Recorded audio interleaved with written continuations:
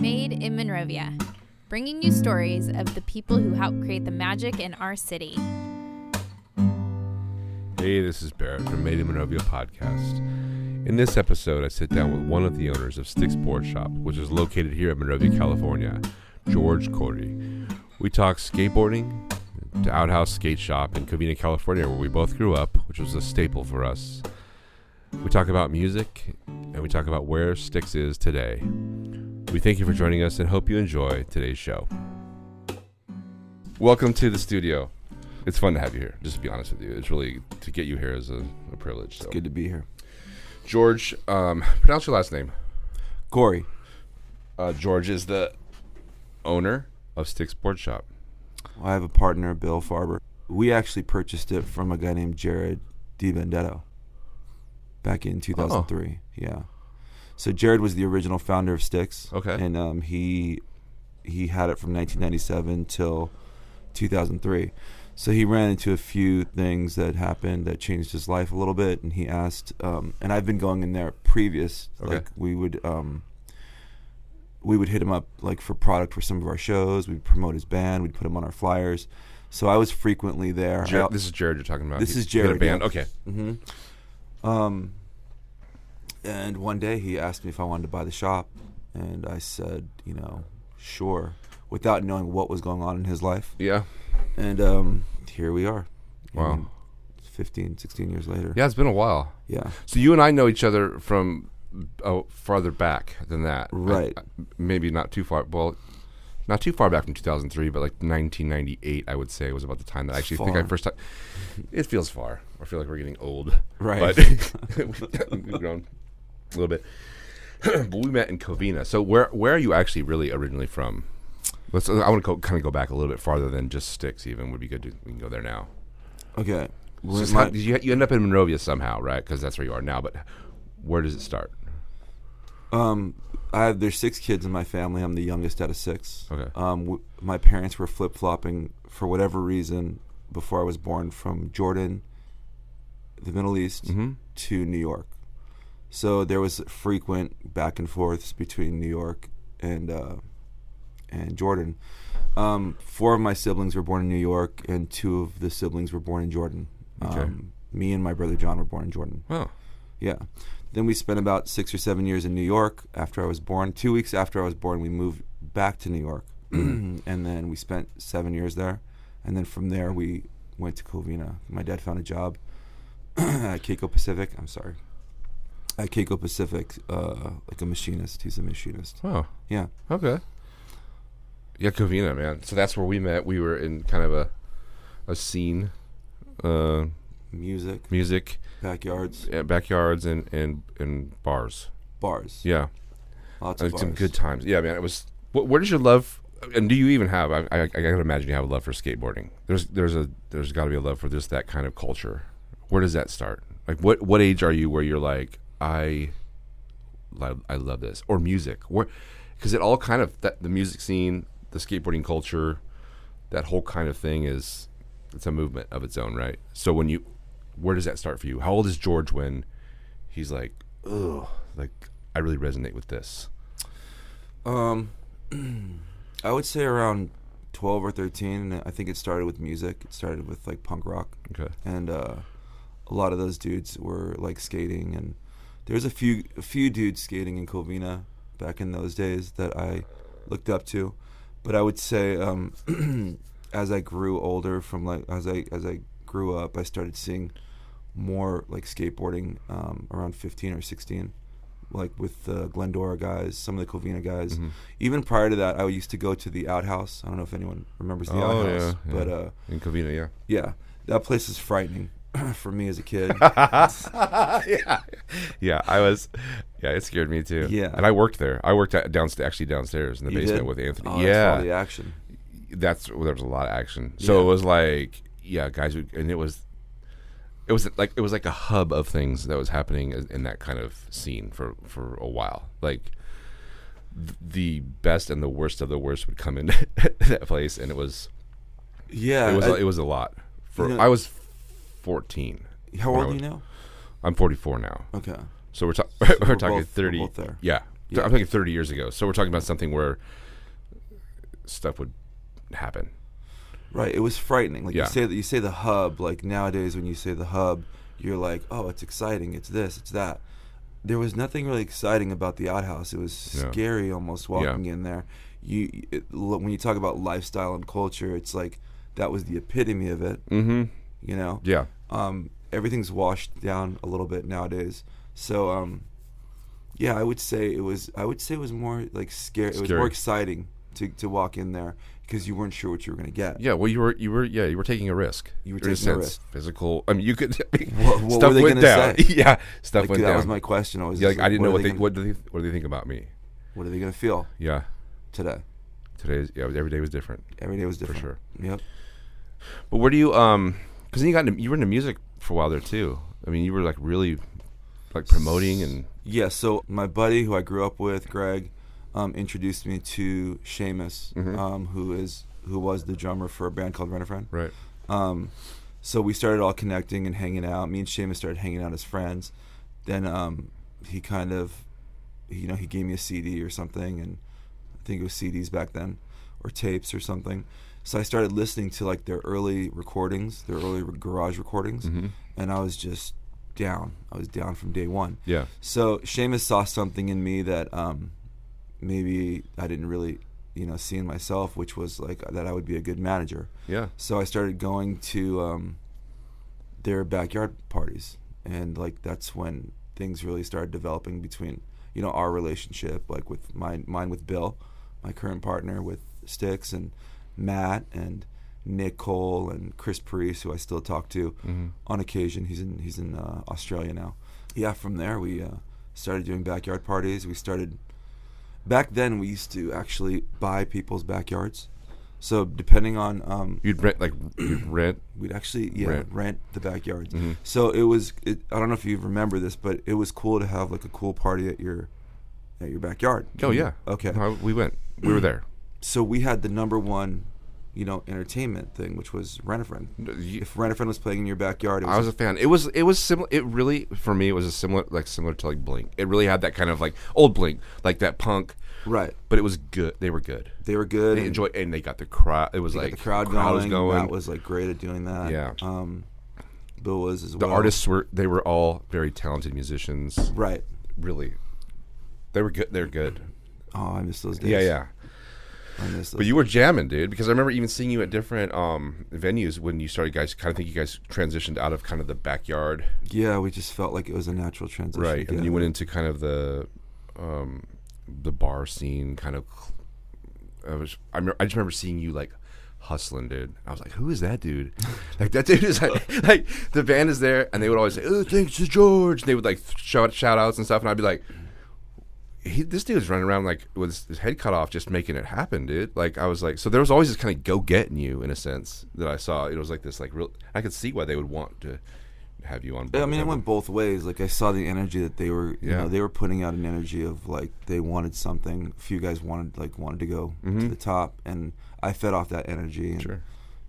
It's all about that. It's all about like it's the energy. When the band broke up, it was because there was like lack of energy. There was people who were complaining about this or that, but ultimately when I felt like someone wanted something, it motivated me to go get what they wanted. Yeah. And we got up there. We played with like Cypress Hill, and we had a couple of ears like listening in on us, but ultimately only the creme de la creme make it to the top. It's hard, it's not an easy industry. Right. No, for sure. So you kind of transition away from that. You know Bill.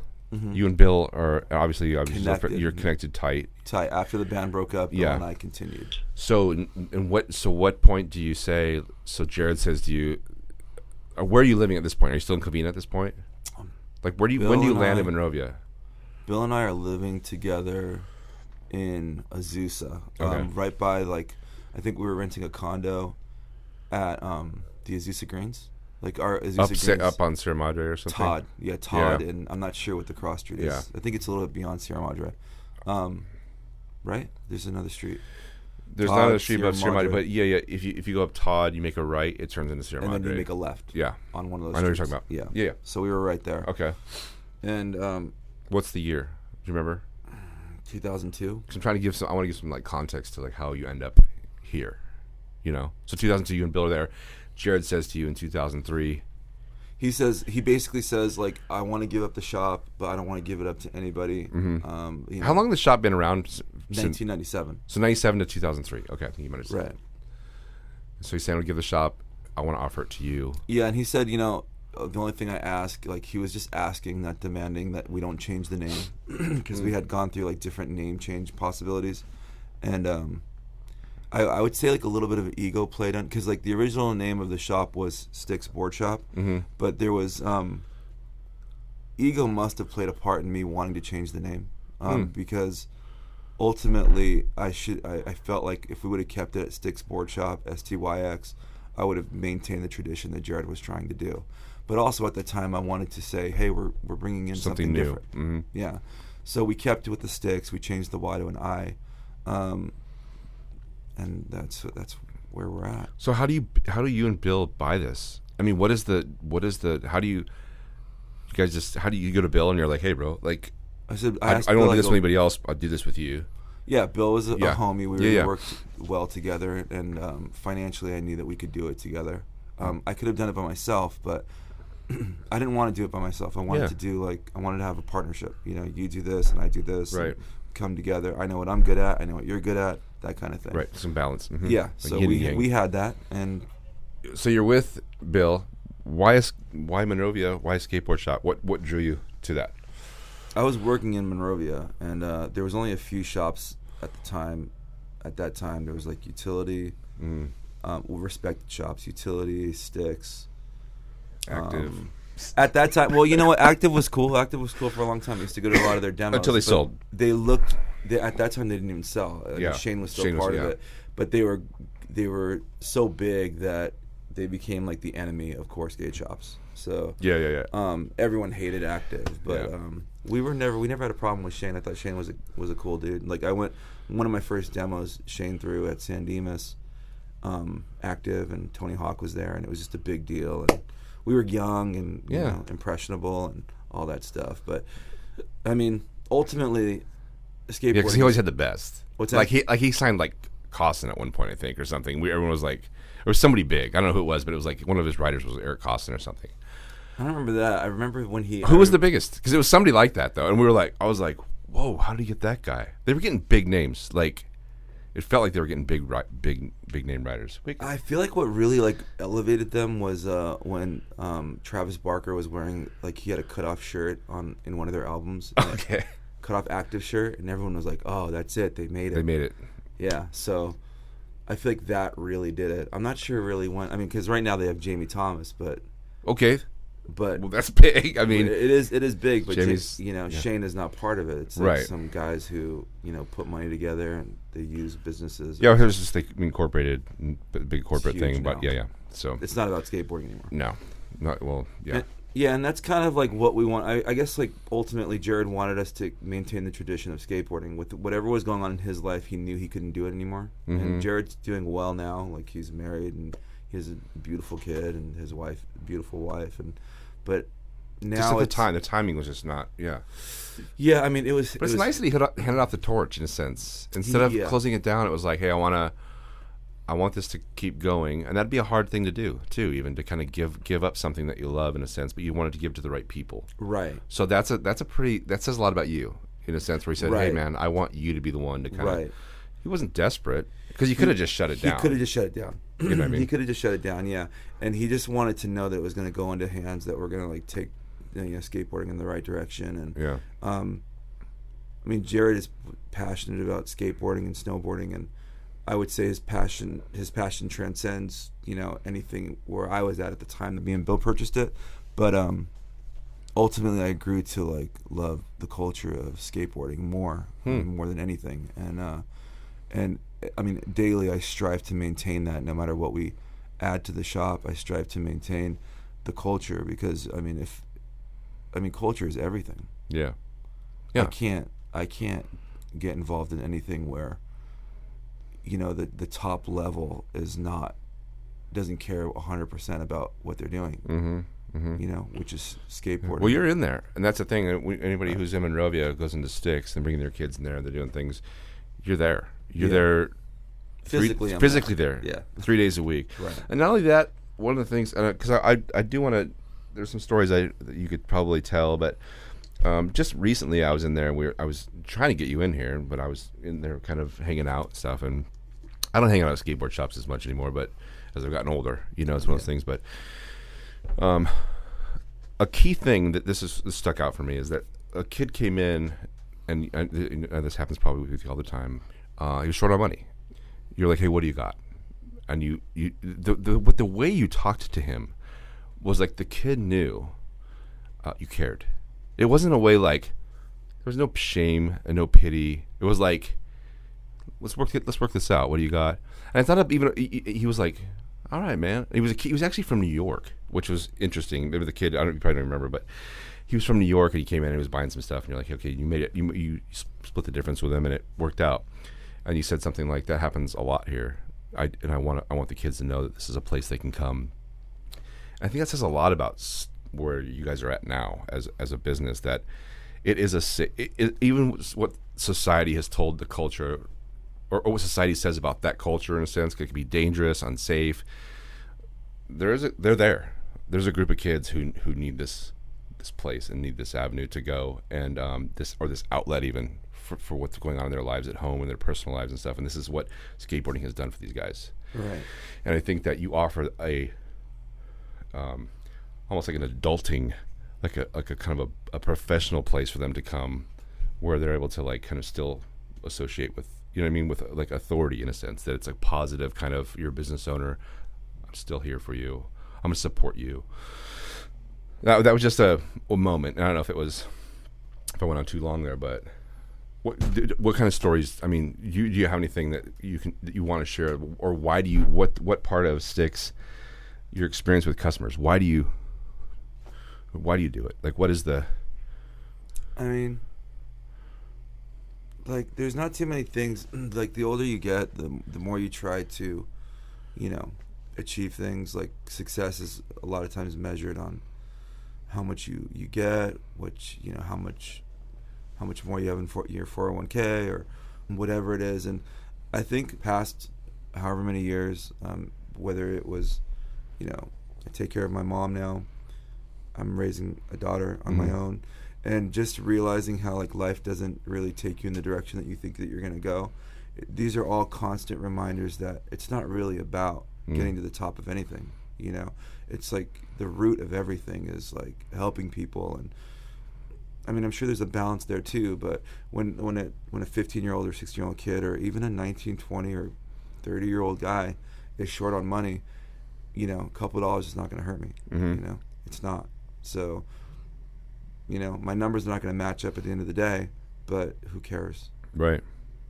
I mean, that's the way I look at it. Yeah, no, I totally agree, man. So how does Monrovia influence you? Does Monrovia influence you? I mean, it's a great city. Monrovia's in my blood. Okay. That's like, what it's in my blood. Like when the city is upset at something that I'm doing, whether it's a sign or something, I get the letter. I don't fume anymore like I used to. I'll call the person. Yeah. And I'll be like, "Hey, Christine, what's up? Can we work this out?" Yeah. What happened? What's going on here? And she'll tell me, and I'll be like, "Okay, I'll make sure it doesn't happen again." Yeah. So, I mean, it's a very small city.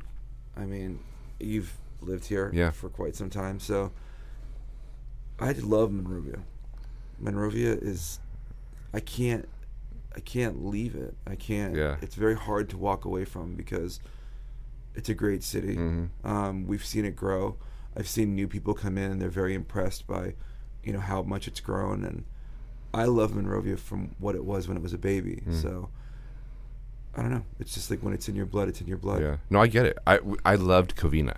That was I swore I would never leave. Yeah. And I still love Covina. I do too.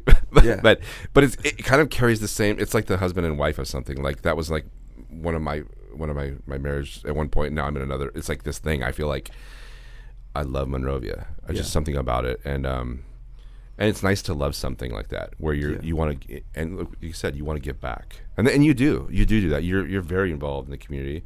So tell us, I mean, you have a skateboarding Oh yeah, we have a school. Yeah, you're doing things. What are you Yeah. guys doing? What is Stix doing? We have a skate school on Sundays to teach the youngins how to skate. We do that at Monrovia Park. We shift it around sometimes. Mhm. I'm currently I'm part of the Plymouth PTA, Mhm. where my daughter goes to school there. We're trying to do an enrichment program there where we bring our ramps to the school Wednesdays after school because it's a short day, and teach the kids how to skate there too. So yeah, I mean, we try to do what we can for skateboarding. We want to keep it alive. We want to keep the culture alive because it is very watered down now. It's everywhere now. Yeah. And skateboarding means different things to different people. So we're trying to maintain the culture and teach the kids, you know, this is what skateboarding is. You know, it's for you. It's not for anyone else. It's not that it's cool. It's that, you know, it's Right. it's your own thing. So, yeah. So we're very involved in the schools and community. Yeah. So as we wrap it up, man, I really been fun. I know you got to because you got the single dad. You're like doing it, man. You get it. Someone's got to make. Someone's got breakfast. to. Yeah. Someone's got to make the cereal. So, but how can we find you? Obviously, we know you have a board shop. Tell us where you're located. We're at Facebook. 421 South Myrtle Avenue. We've been there for about 15 years. Our website's www.stixrideshop.com, STIX rideshop.com. And we're on Instagram, which we're pretty active with, which is at Stix Ride Shop. So you can find us there too. I think we got some Twitters and some other stuff that we don't use. But Yeah, everyone's got that. Yeah. We all got something we're not using. I'm waiting for Twitter to pop off again, but it's not popping off yet. It won't deactivate yet. Yeah. Well, it's been good, man. I really appreciate you coming in, taking the time for sure. And I just for all you're doing in the community, man. It's awesome. The shop is it's the epicenter for us here for what's happening for the kids, and I just encourage people to. Part of the podcast was to network and put people together and just small business. And, you know, it's obviously, you said it's watered down a little bit, but people can shop big and shop online. But the whole point of this is that I really want people to support local business and to just support our community. So I appreciate what you're doing too. Yeah, man. Thanks for coming in. Right on. It is really fun to connect on this podcasting platform. Remember, these are our stories from our community. So please, if you have a story that you would like to share, or if you know of a special Monrovian who you think would be an awesome guest for this podcast, please contact us by emailing us at bscenecompany@gmail.com. You can also follow us on Facebook and Instagram at bsceneco for stories, podcast updates, and more inspirational storytelling content. Peace to you, friends. We'll see you next week.